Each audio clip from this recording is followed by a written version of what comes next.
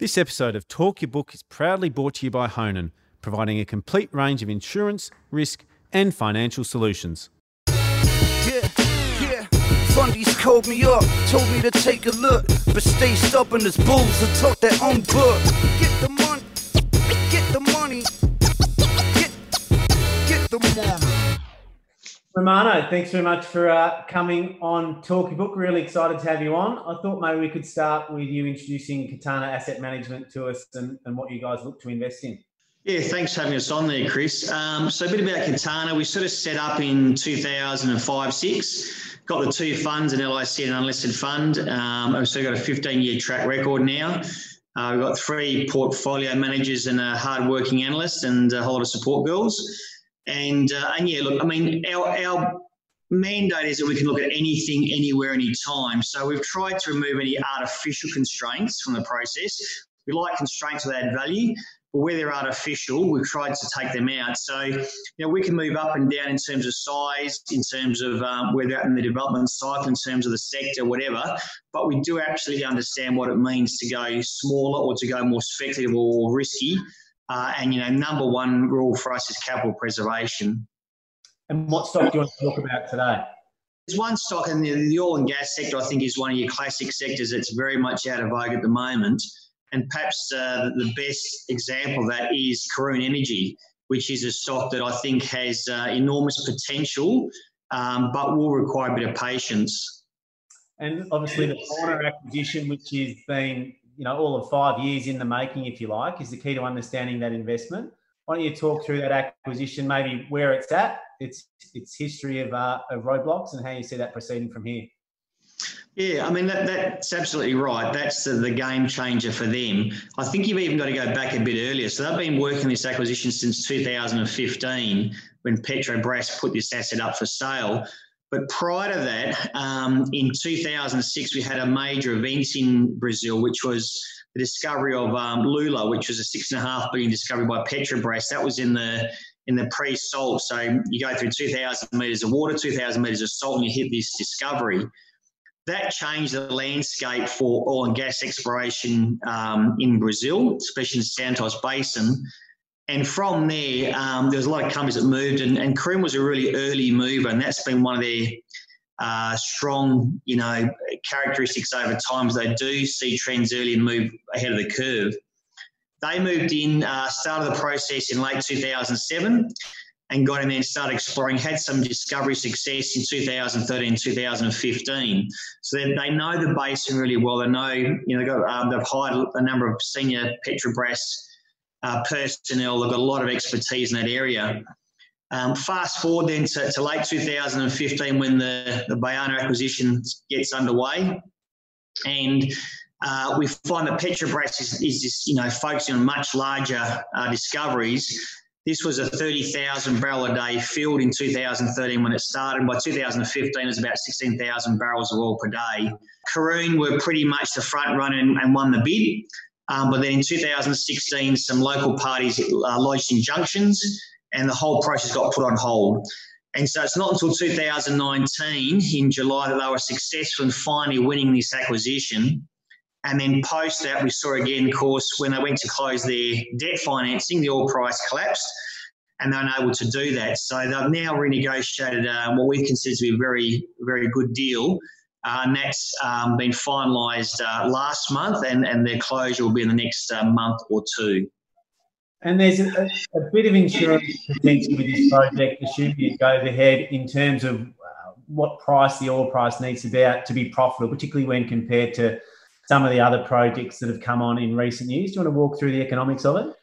Yeah, I mean, look, we think they've renegotiated an absolutely sensational deal because the original purchase price was US $665 million, and they're now paying effectively $380 million up front, with the balance being contingent payments dependent upon the oil price at averaging $50 to $70 US a barrel between 2023 and 2026. If it does average that price, then that's a great outcome for them because they'll make a lot more out of it. But the most important thing I think about this transaction is that they've managed to do it without having to take on debt. So coming out of all this, they'll be becoming a 16,000 barrel of oil per day producer with scope to move to 30,000 barrels of oil per day, with about 130 US cash in the bank. So they'll do that without taking on a single dollar of debt and be positioned very nicely in that basin. And am I right that they've got some land adjoining this asset, which means it's more valuable to them than it is potentially to other parties? Absolutely spot on. So this is, this transaction worked for Karoon more so than anyone else, because not only is there the Patola discovery next door, which is part of the package, that's another 16 million barrels minimum. But they've also made two sizable discoveries from our context, not necessarily from a Brazilian context, but in Neon and Goa, which combined have about 80 to 82 million barrels in 2C. So they're going to pick up 46 million barrels of 2P reserves, which will grow as they produce in the field. So it'll be more than that. They'll pick up another 16 million barrels next door in Patola, and then you'll see from Neon and Goa an extra 80 million barrels added. So this gives them the capacity to produce for 15 to 20 years, and they will now become, when this transaction closes, they'll become the fourth largest oil and liquids producer on the ASX. And so as investors always got to think about contingencies or what could go wrong. Let's say this deal wasn't going to get up. They've got $430 million US in the bank and a market capitalisation of 400 odd Aussie. There's a fair bit of optionality in the stock that if this deal doesn't go ahead, it's a pretty good time as an oil company to be cashed up and looking for potential new assets to buy. Is that fair?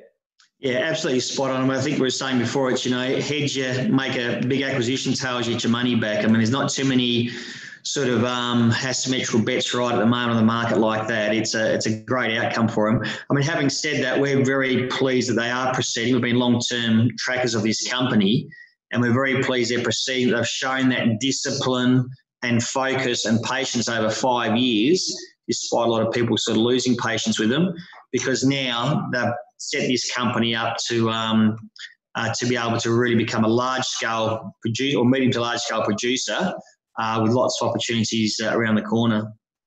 And now, lastly, the price of a commodity is essentially created by the marginal buyer.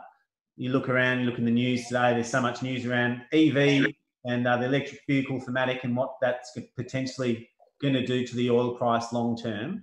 How have you gotten comfortable with oil as a commodity that's going to be obviously used, but still used and very much in demand for the next 10, 15 years? It's the $1 million question, isn't it? Because you want to find the perfect company in the perfect sector. And unfortunately, the only perfect company we've found in 25 years is one you haven't researched properly. So, you've always got to give away something. And I think right at the moment we give away the macro, which is the oil price.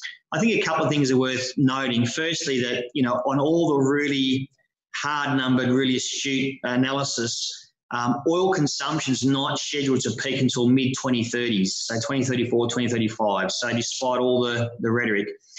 The EV thematic's a great one for our planet. It's a great one for investors, and it will have an impact. Bearing in mind, light motor vehicles use about 20% of oil and gas consumption or oil consumption globally. Airlines use about another 20%, and there I think the air travel is only set to increase further. It is certainly a headwind to them, but I think at the moment we're buying something with such a depressed oil price. I mean, there's not a lot of people who make serious dollars around these prices. Most of the Middle Eastern countries are running substantial budget deficits at these prices. They're cash flow positive on their oil production, but massive deficits in terms of where they need to be to balance a budget. So it's not sustainable for them longer term. So, we've talked a bit about in the past shale production. There's very little shale that makes money at these oil prices. So, I think you'll see the oil price recover. We've had also a record underinvestment. If you look over the last 5 years, we've had a record underinvestment and record low levels of discoveries. So I think the medium-term thematic's okay. Would I want to be in oil and gas in 10 years' time? No. I think we hopefully should have taken a very nice trade from Karoon by that time. And so there's a bit of a shift with management, Romano, where the CEO and original founders moving on. How do you think that's going to be received from the market? Look, I think it'll be received very well. I think Bob Hosking has done an excellent job. If you look back at his track record, some of the things he's achieved, the Browse Basin sale of, $600 million US to Origin, buying and selling assets at a fraction of the price. I think he's had a very good long-term track record. But I do think that institutional investors have unfortunately lost patience with the existing management. And I do think that his transition, especially if they can hire a high caliber CEO, I think that'll be another catalyst that could see the stock re-rated. And when does the deal with Bwana go unconditional? Yeah, so there's still a couple of things. I mean, from here, it really should just be, checking the boxes. The acquisition is slated to go unconditional in Q3 calendar year 20. So, by the end of August, September, I think we should see that through. And look, that might be the next catalyst to re-rating. I mean, the oil price is starting to grind higher. We're starting to see some of the backlog sort of burn through. So we were seeing some positives there. So I think, there's a number of catalysts coming up, and I think that could be one of them. But even putting that aside, if you just run the current oil deck against what Karoon's doing, I think you still come out with a valuation somewhere between 125 and 150 share on our numbers. So I think there's a lot of upside if the oil price recovers and so forth. But in the meantime, I think you've got a fairly large buffer as well. Brilliant, mate. It's a compelling story. Thanks very much for coming on. Pleasure. Thanks, Chris. This episode of Talk Your Book was proudly brought to you by Honan, who go beyond a transactional insurance broker to deliver better outcomes for their clients. If you're enjoying Talk Your Book, make sure you subscribe to Chris Judd Invest.